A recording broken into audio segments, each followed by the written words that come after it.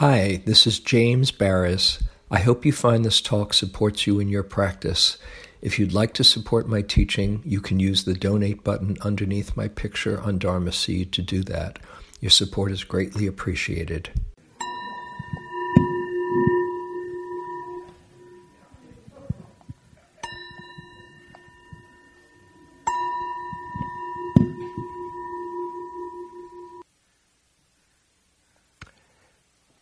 So, tonight, the talk is Clear Comprehension, Part 2.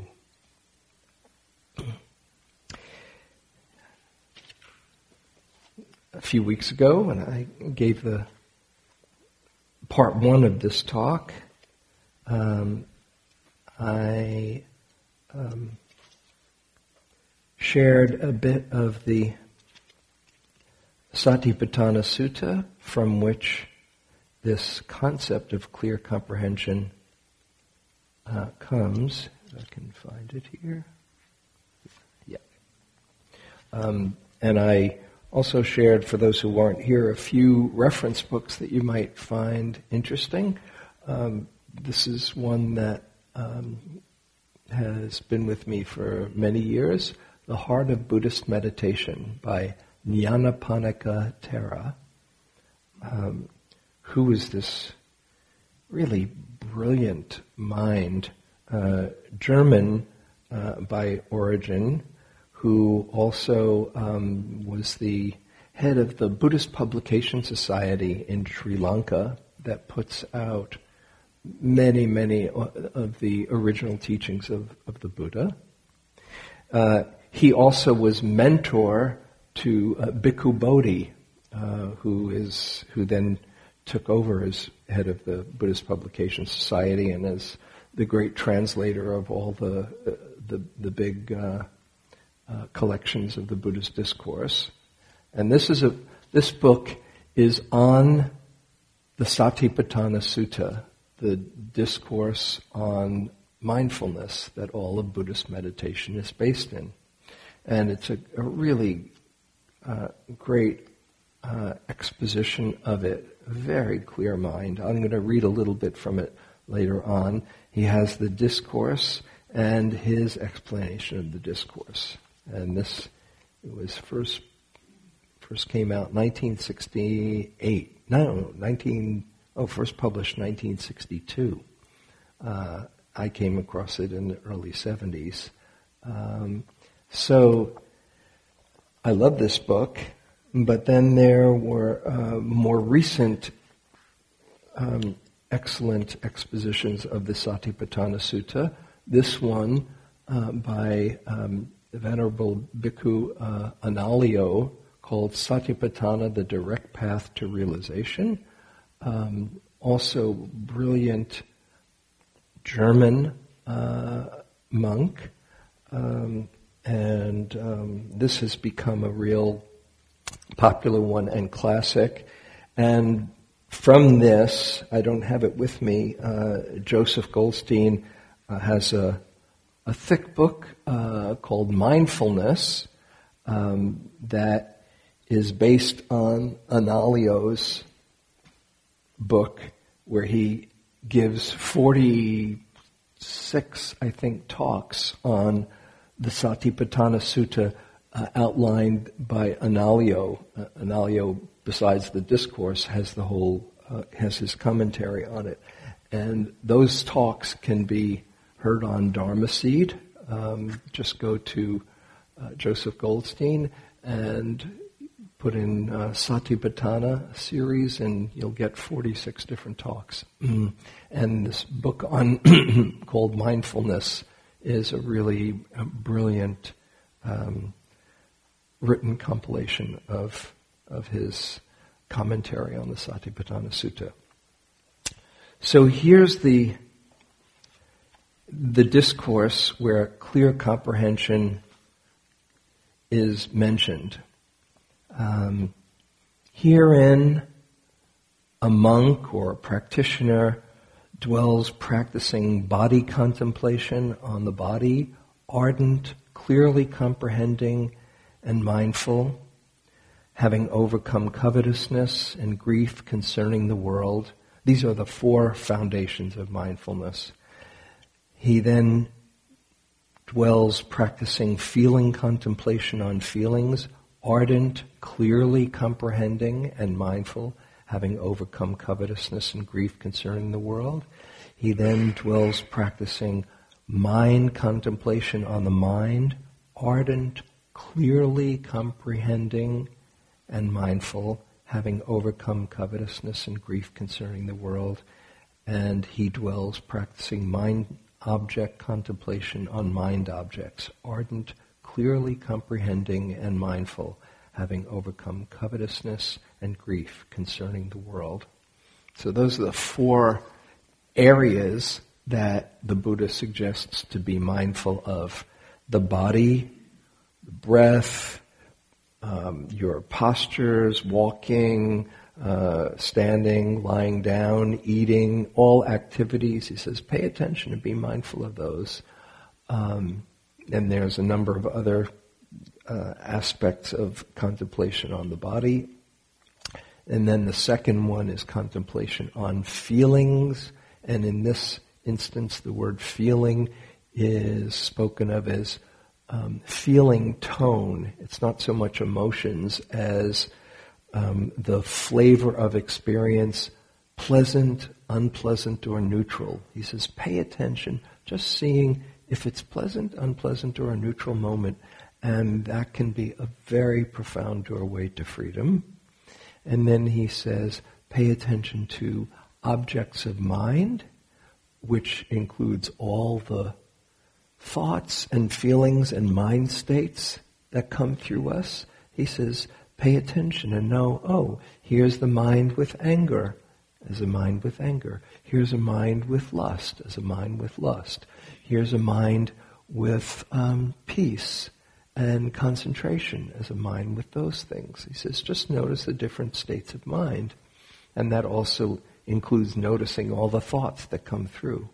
And then the 4th foundation is noticing what's called mindfulness of the dharmas, which is a complex collection of teachings, including how the mind gets caught, the 5 hindrances, how it can be freed, the 7 factors of enlightenment, and some other aspects of experience, the 6 sense doors, the 5 aggregates, and the 4 noble truths. That's the 4th foundation. I'm not going to go into all that now. Obviously, if Joseph gave it 46 talks on it, and there's just a limit to how much it can do. But anyway, those are the 4 different foundations, and you can hear in each one, he says, contemplate this, ardent. It's a beautiful word, ardent, with ardor, with real feeling. It's not this very, detached, cool, there's a scientific quality to it, but a real heart quality, ardent. You are really engaged. You're really interested. Ardent, clearly comprehending, and mindful. So, clearly comprehending, he distinguishes from mindful. There's an element to clear comprehension that's not exactly the bare attention of mindfulness. And that's what we've been talking about, and I'll catch you up. By the way, in Analio's translation, he translates it as clearly knowing.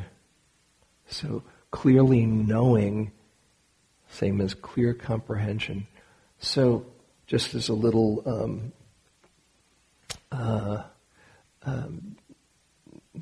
review, clear comprehension means having a sense of the context that one would be mindful about something. So you're sitting here and you're noticing the breath come in and out. Breathing in, breathing out, or feeling it rising, or falling, or noticing, hearing,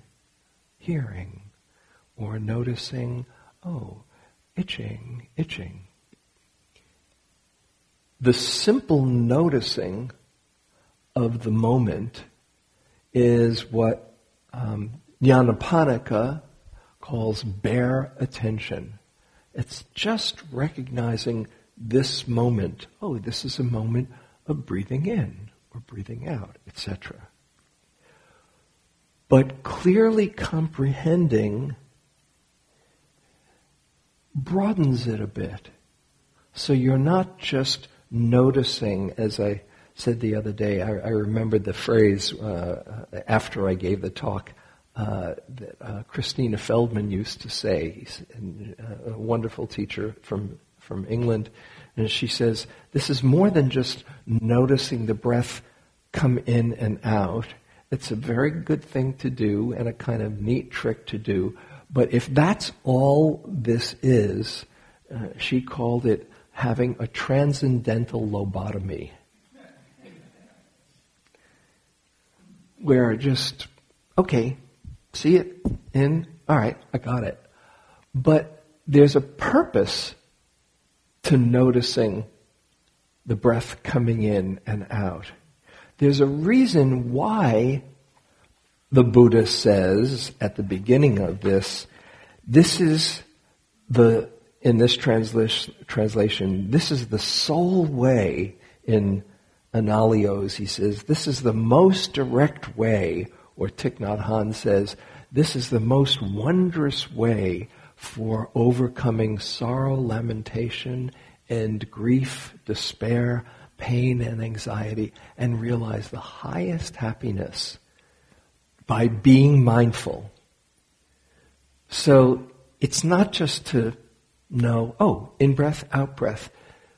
As you cultivate this mindfulness, this quality of mindfulness, the miracle of mindfulness, as Thich Nhat Hanh, one of his books, writes, it starts to purify the mind and the heart. It starts to help us cut through this confusion that takes things personally. It helps us get out of our stories to even see that there are stories there.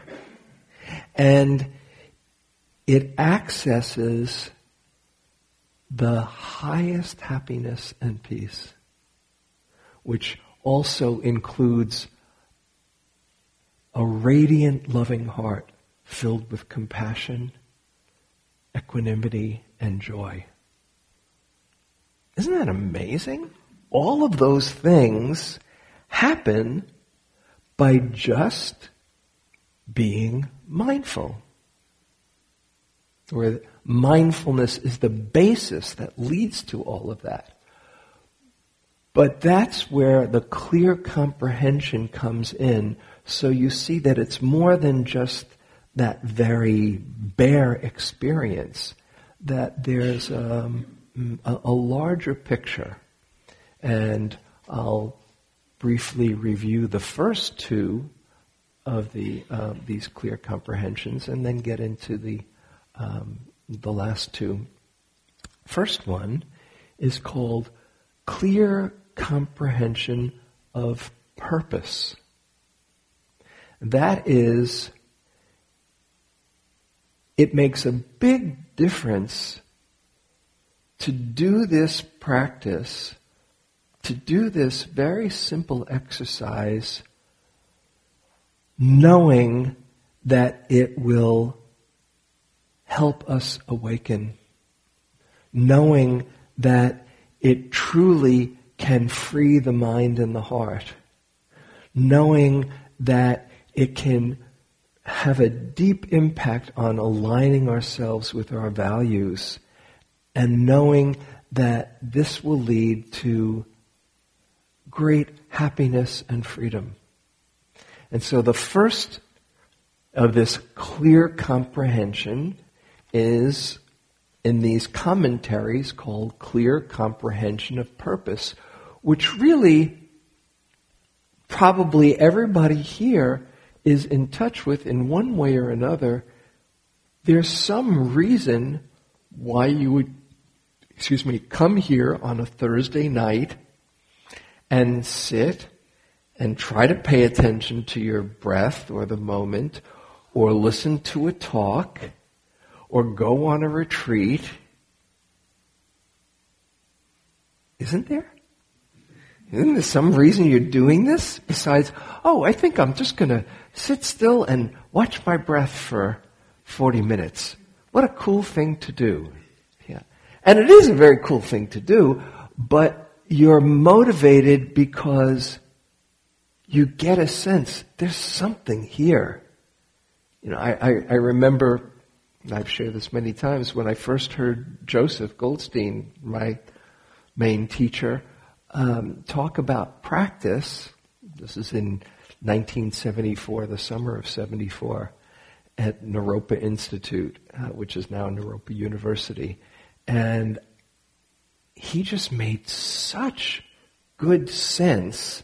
And he was saying that it's really possible to not be run by your neurotic thought patterns. That had never occurred to me as a possibility before.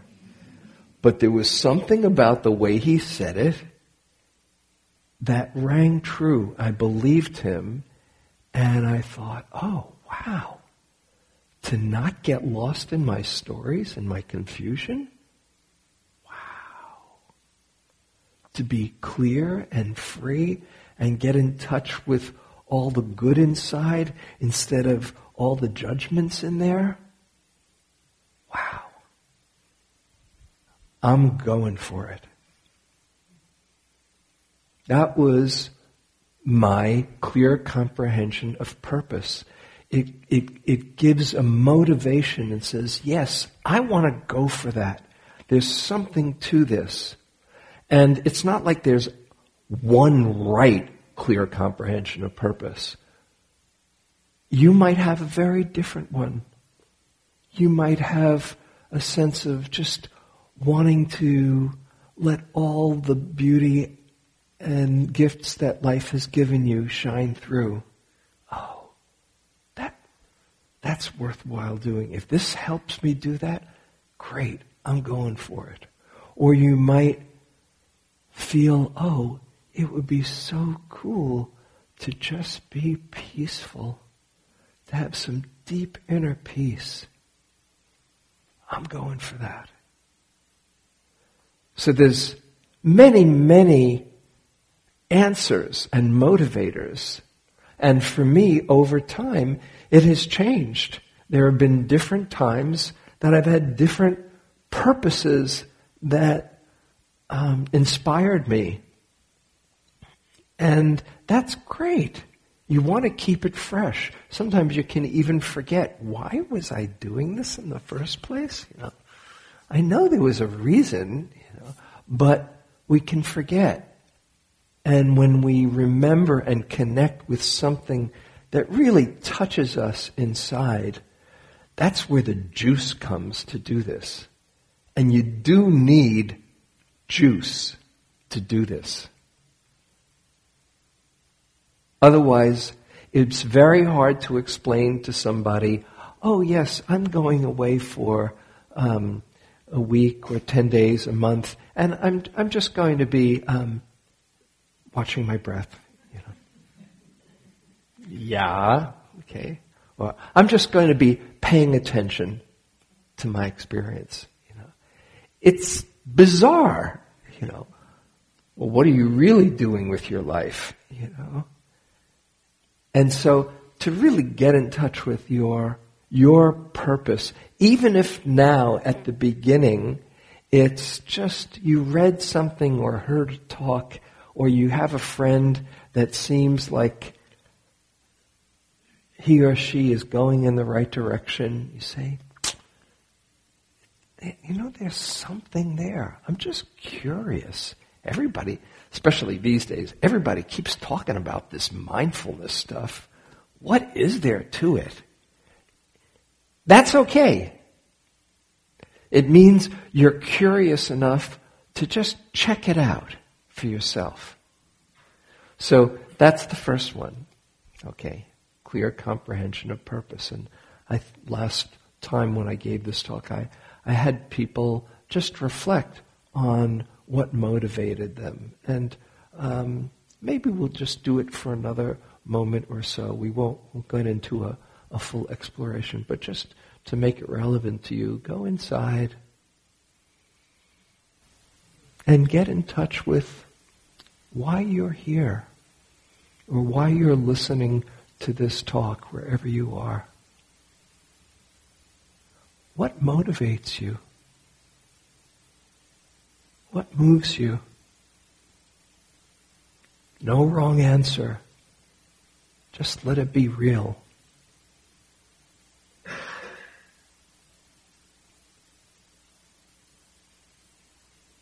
Something has touched you.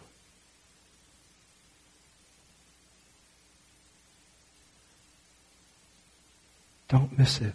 It's precious. It's what keeps you going when it's a little bit dry or confusing. Clear comprehension of purpose.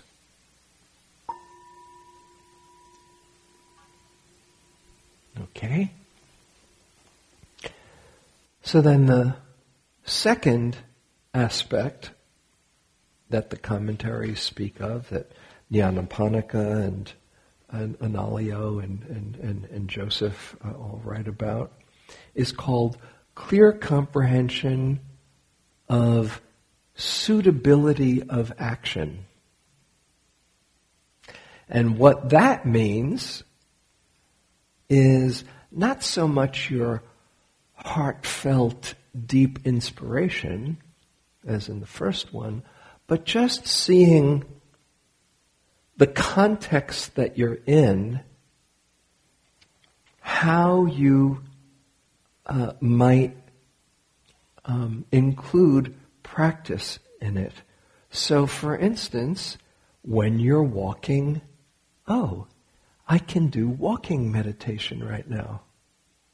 When you're sitting, I can just feel my breath or know that I'm sitting here. And that's how I can practice mindfulness. When you're eating, I can do this as a mindful meditation. When whatever you're doing, can you be mindful of it? And if it's not suitable to do your standard mindfulness because of the context you're in, knowing that, as I've mentioned here before, Ramdas has this saying, when you're doing practice, it's good to know your zip code. That is, you stop when it's red. You go on the green, or if you're at a retreat and you're in the food line, it's not the time to be microscopically mindful and spooning your food onto the plate. You just feel the vibes from everybody behind you. So suitability is kind of getting a sense of your surroundings and seeing, okay, what am I doing? And can I bring mindfulness to this action? Sometimes you can't. Sometimes it's not possible. Suppose you're doing a project and you're reading some very complex stuff. It's really hard to take in all the information and figure out and process it as you're going reading. The words won't get in. So that's a time where you just put it down for a little while, okay, and pick it up later. So it's really getting a sense as you move through this world, what you're doing, and can you bring mindfulness to the activity? And if not, then you just put it down. Or if you need to adjust how you're moving through that activity, do it in a way that allows for as much mindfulness as possible. For instance, on retreat, if you're doing walking meditation and you're going slowly, it can be lovely to just go, lifting, moving, placing, lifting, moving, placing. But sometimes you might get a sense, I need to go fast. It's just, I need to discharge energy, or I'm tired, or I'm just wanting to feel alive. And so if you're going lifting, moving, placing, as you're going fast, there's no way you can do that. Even sometimes just going left, right, you can't keep up if you're doing running. But you might instead turn your attention to feel the breath. As you're going, so you change your subject of meditation to make it suitable for the activity that you're in. Okay? With me? Does that make sense? Okay, so now, these next two. The third clear comprehension is called Clear Comprehension in the Domain of Meditation. And what this means, it's similar to the second, but there's a different quality to it. And that is, instead of fitting your practice into your life, it's fitting your life into your practice. And seeing that everything can be held in practice. That wherever you are, whatever you're doing, if you have the inspiration to do it, it's all part of practice. That nothing is outside of practice. And this is a flip of understanding about our Dharma practice, our meditation practice, because it's more than just seeing, it's really good to be mindful. Rather, it's seeing, this is going to help me wake up. Whatever I'm involved in, whatever I'm doing, it's aligning me with that purpose, but it's having the perspective that you're making all of life's situations into practice. At least this is the way I take it. In fact, here's where I think I'll read a little bit of Nyanaponika and share how I see this. Okay, this clear comprehension in the domain of meditation. He says,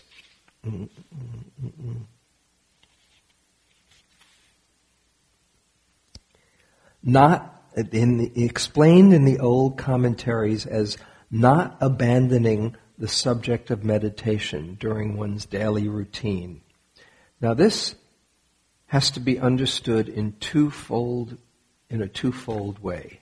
And I'm going to partly read this so you also get a flavor of Nyanaponika, who's this just like really clear mind. I'll read it slowly because it's just every word is has a purpose. And don't worry about not getting it. But it's just, I love it. If a particular single subject of meditation is practiced, one should try to blend it with the work or thought directly required by the day's occupation. Meaning, for instance, if your practice for a while is, I'm just going to be with the breath, okay? He says, if you can, as much as possible while you're going through your day, stay with the breath. Now, this is really as much for those on intensive retreat as anything. But he says, or expressed conversely, the work at hand should be given a place in the framework of the meditation. For instance, the function of eating may easily be related to contemplations on the impermanence of the body, or the four elements, or conditionality. So while you're eating, he says, you can check out impermanence as you're doing it. That might be one of your subjects. I'm just going to look at impermanence from the moment I wake up till the moment I go to sleep. That's my practice. That can be a single focus of practice. Okay. Thus, the two domains of meditation and ordinary life will merge to the benefit of both. If, as it may be in many cases, no link can be established between one's present work and one's particular meditation object, or if such connection would seem too vague or artificial to be of real value, then the subject of meditation should be deliberately put down like goods carried in the hand. But one should not forget to take it up again as soon as the work in question has been attended to. That procedure will also count as not abandoning the subject of meditation. So he's saying, if it's too much to do the task plus your meditation, he says, it's okay, consciously, okay, for a while, I'm just going to put down my object and I'll pick it up later. He says, but don't forget to pick it up. Okay? But then the second way to understand this domain of meditation, and I'll elucidate after I read this, he says, but if one's meditative practice is all around mindfulness, that means mindfulness in whatever you're doing, whether it's eating or breathing or whatever, you just be mindful of whatever thing is arising. As advocated here, he's a big proponent of that, instead of just going for concentration. There will be no need ever to lay aside the subject of meditation, which in fact will include everything. Step by step, the practice of right mindfulness should absorb all activities of body, speech, and mind, so that ultimately the subject of meditation will never be abandoned. How far one succeeds in that will depend on the presence of mind available at the single occasions and on the habit-forming and growing strength of diligent practice. The aim to be aspired to by the disciple of this method is that life becomes one with the spiritual practice, and that the practice becomes full-blooded life. Okay, so now, first of all, let me, in case you have a very high bar, let me just encourage you to let go of the high standards of being mindful in every single moment. He says this is a good thing to go for, but it also happens to be the definition of a fully enlightened being. So cut yourself a little slack and just know, the more mindful I am, the more I'm here for my life. And this is where that suitability comes in. You know, if you're reading, like I said, it's not possible to go reading, but it can be possible to take in the information and from time to time have a connection to your body. Oh, here I am alive reading this, and then going into the details. But just from time to time, be present in a very general way.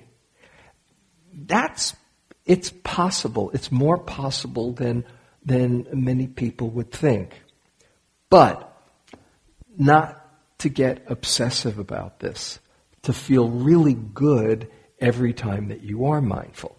So that's one way you can think of this in the domain of meditation.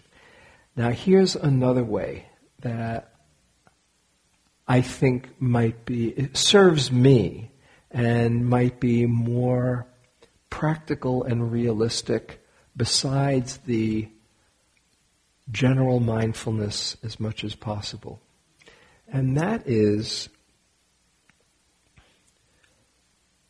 to see the places where we tend to get caught or stuck, and to, rather than feeling discouraged, oh, there I am blowing it again, or I'm going to go into this situation and I just seem to lose it every time I'm around her, or I did it again, who was I kidding?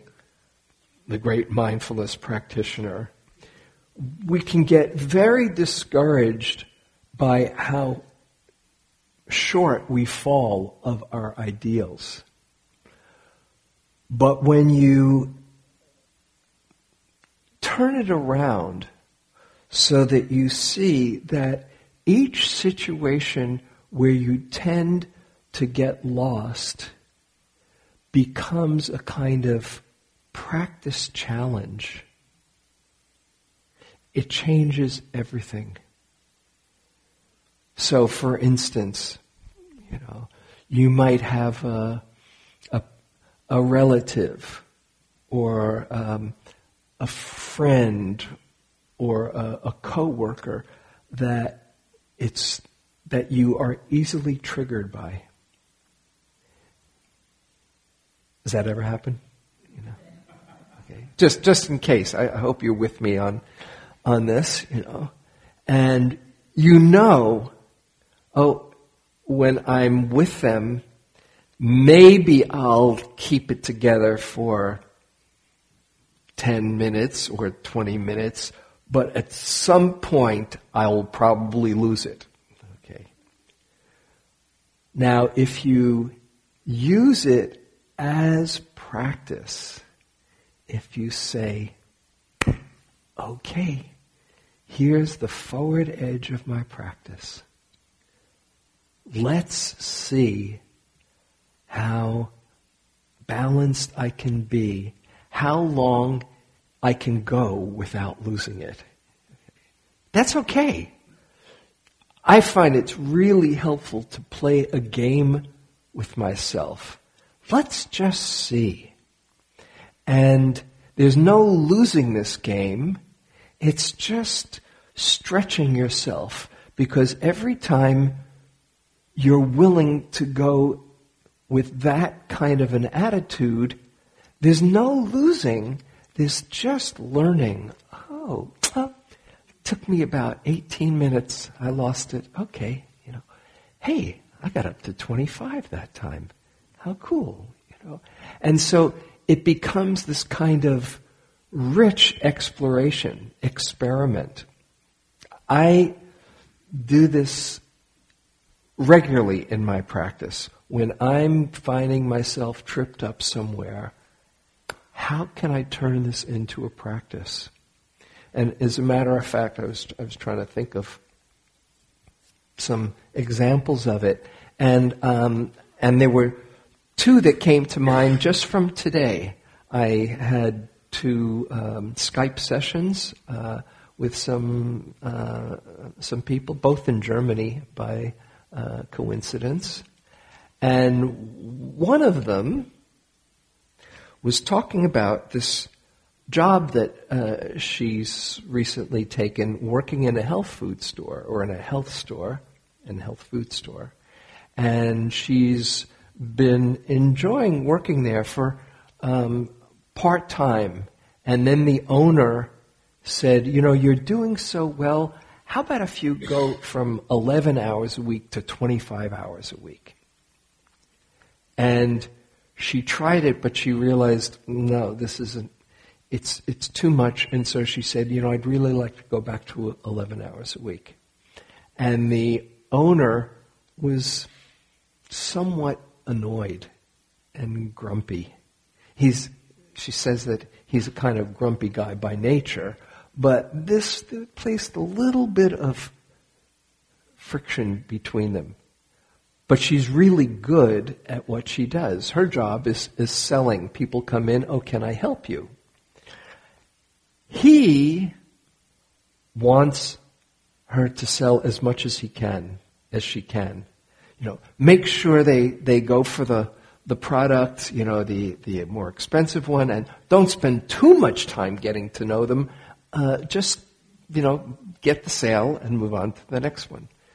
But she really enjoys connecting with people, and she wants to find out what they're involved in and what their ailment is. And so she asks questions, and she has some knowledge, and she says, you might try this tea or this other remedy that they're not selling in the store, just a kind of home remedy, and this is going to be good for you. And they're really grateful and saying, oh, wow, it's thank you so much. But she's a little bit feeling his vibes watching her. And she said, I don't know what I should do. I really want to learn more connecting with people. And she says in her life how sometimes she wishes she could connect more with people. And I said, gosh, you're connecting with each customer that comes in. She says, yeah, I guess I am. Yeah. And I said, well, how about you want to do your metta practice? How about each person is part of your metta practice, and also keep in mind that you can offer them something good for their ailment, and with the grumpy owner, let him know that this is your way of having really solid, loyal customers. And if you've know anything about sales, if you can have somebody leave that store saying, I like going into that store. The vibe, the energy is really, it draws me. And if instead of saying, I don't know if I can handle this now, he gets so grumpy, make it like your own private practice, your own little challenge to yourself. See if you can beam him with metta. Let him know that you are really wanting to get loyal customers for him and intend to sell. But each person that you are there with is a chance for you to practice metta. She was very happy. She was getting so excited about going into work, And all it was just a little shift of how you approach the task.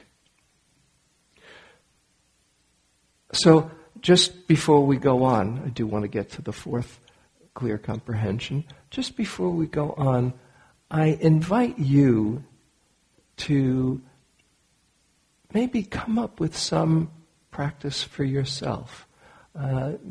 Just explore. Go inside and bring to mind some particular area where you tend to be less mindful and balanced than sometimes you'd like. Maybe it's at work, maybe it's in a relationship, maybe it's within yourself, a judgmental mind or frustration.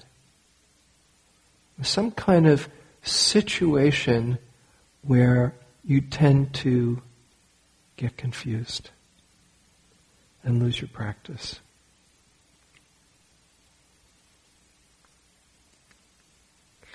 And now, with this clear comprehension in the domain of meditation, can you make it into a practice? Can you make it into a challenge for yourself that there's no losing, but it's just seeing, oh, what kind of an attitude might support me really keeping on growing around this?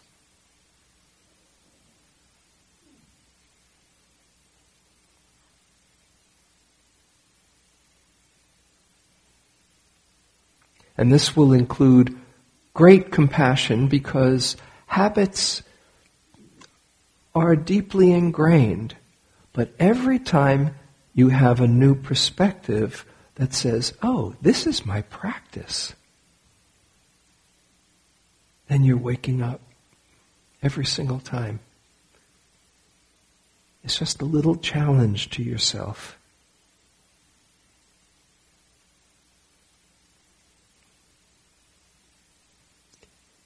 It makes it fun.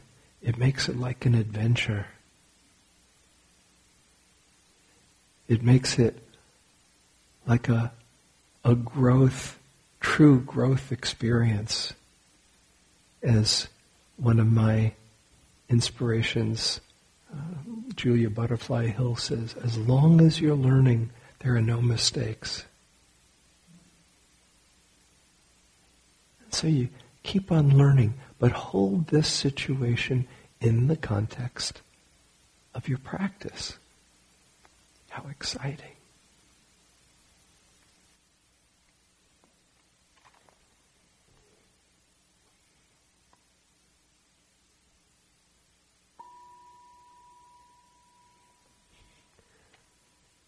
Okay. And I would really encourage you, if you came up with something right now, to play around with it. Do an experiment for the next week. Let's play around with it like this. I had an experiment when I was in my early 20s, 21, 22, that I said, I'll just try this for 1 week and see about having a different attitude. That changed my life. Because I was looking at the beliefs and the ideas that I had, oh, I'll always be this way.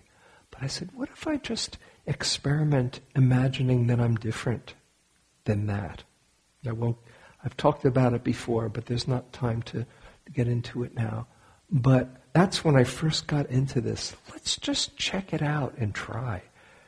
That's what I'm talking about. Bring your practice into those very vulnerable places and make it an adventure of waking up.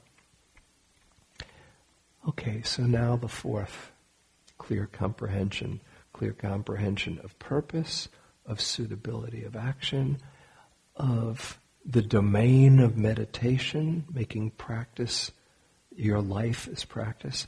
And the fourth, clear comprehension, clearly knowing, is called clear comprehension of reality.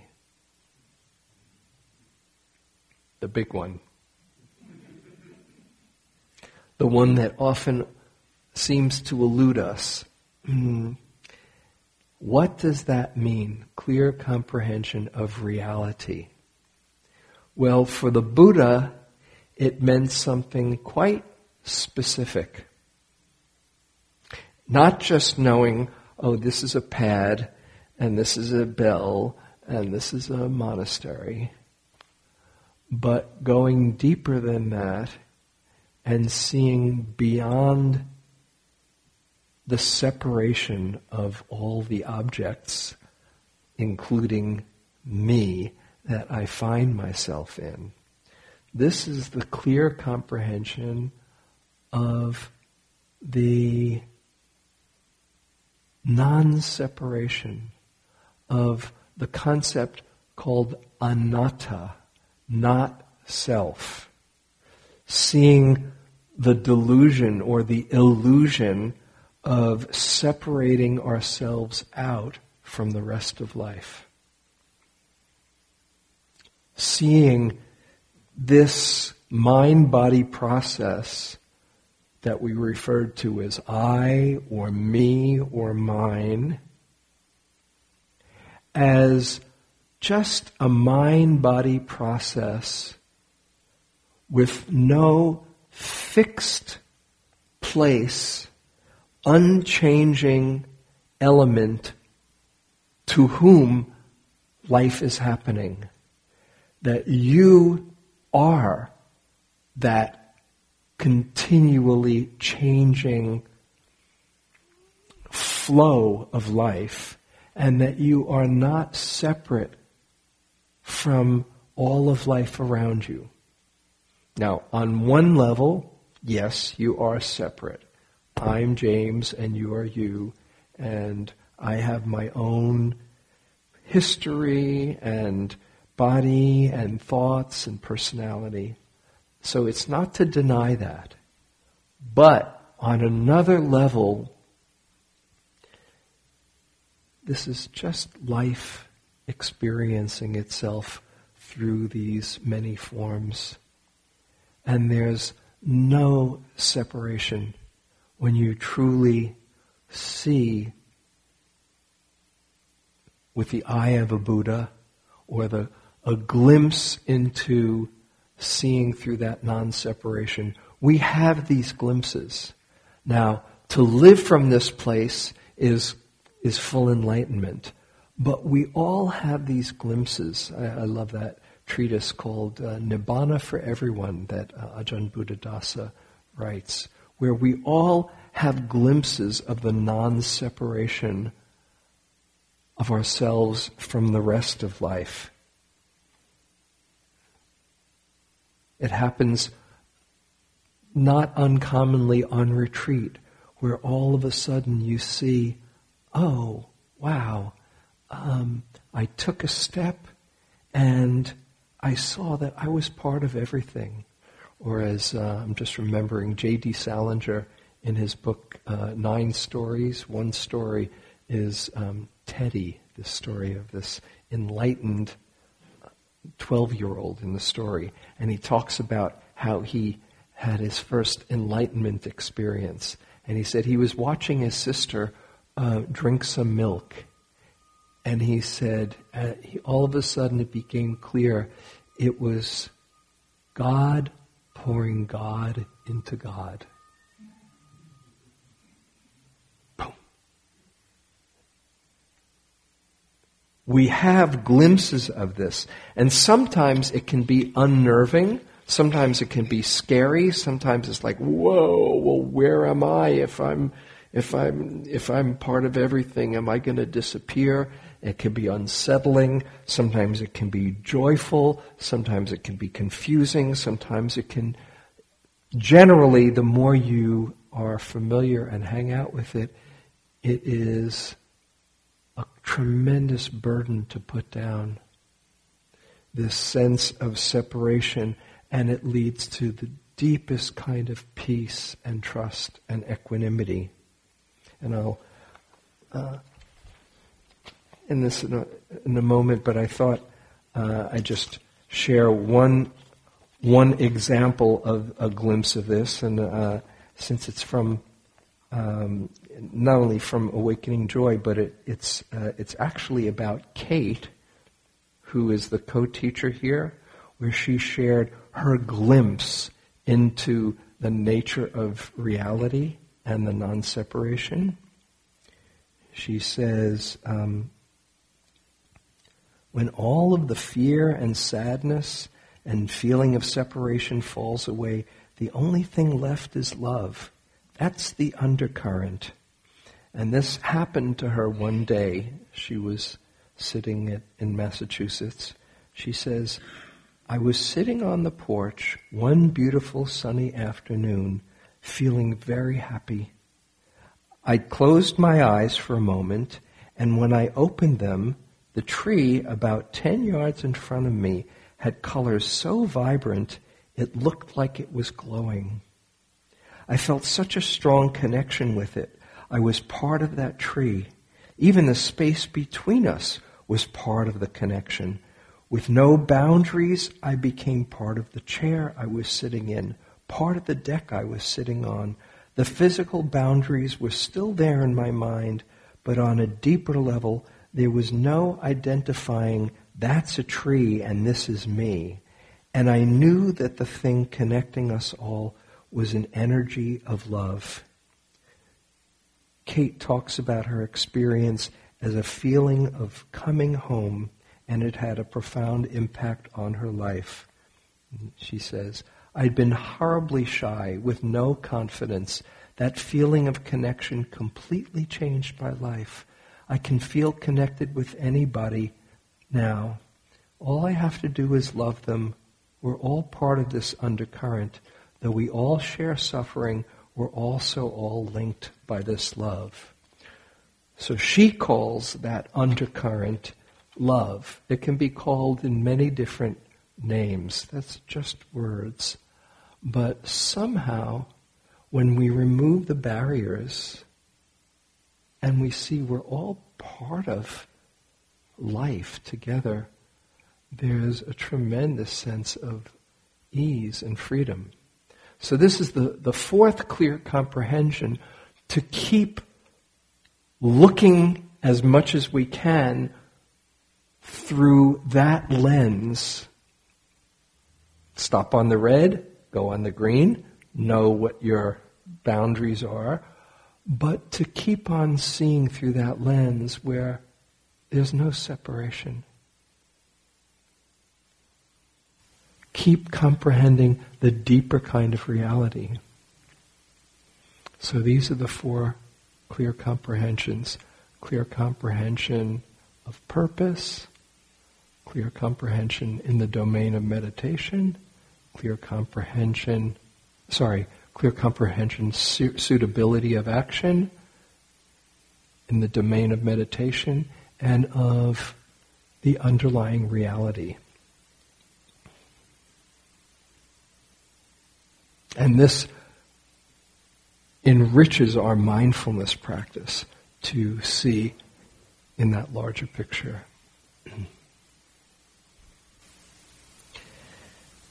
So, there's not time for questions. If anybody has questions, I can hang around for a little while. But let's close with a short loving kindness.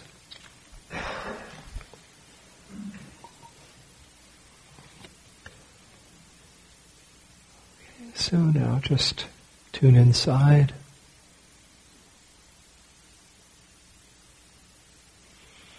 And you might just appreciate the fact that you're alive right now. Be aware of that.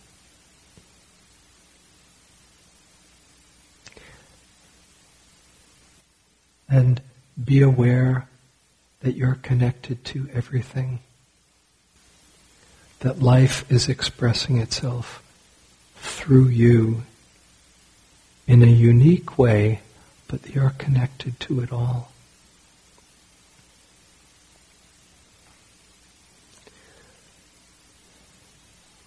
May we all awaken to our true nature, and may any good that comes from our being here together ripple out and be of benefit to all beings everywhere. May all know the highest happiness and peace.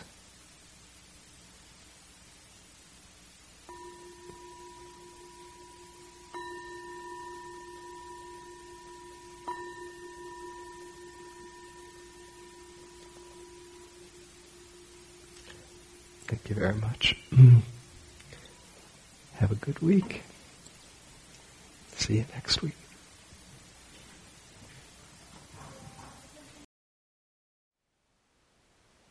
Thank you for listening. To learn how you can support the teachers and Dharma Seed, please visit dharmaseed.org/donate.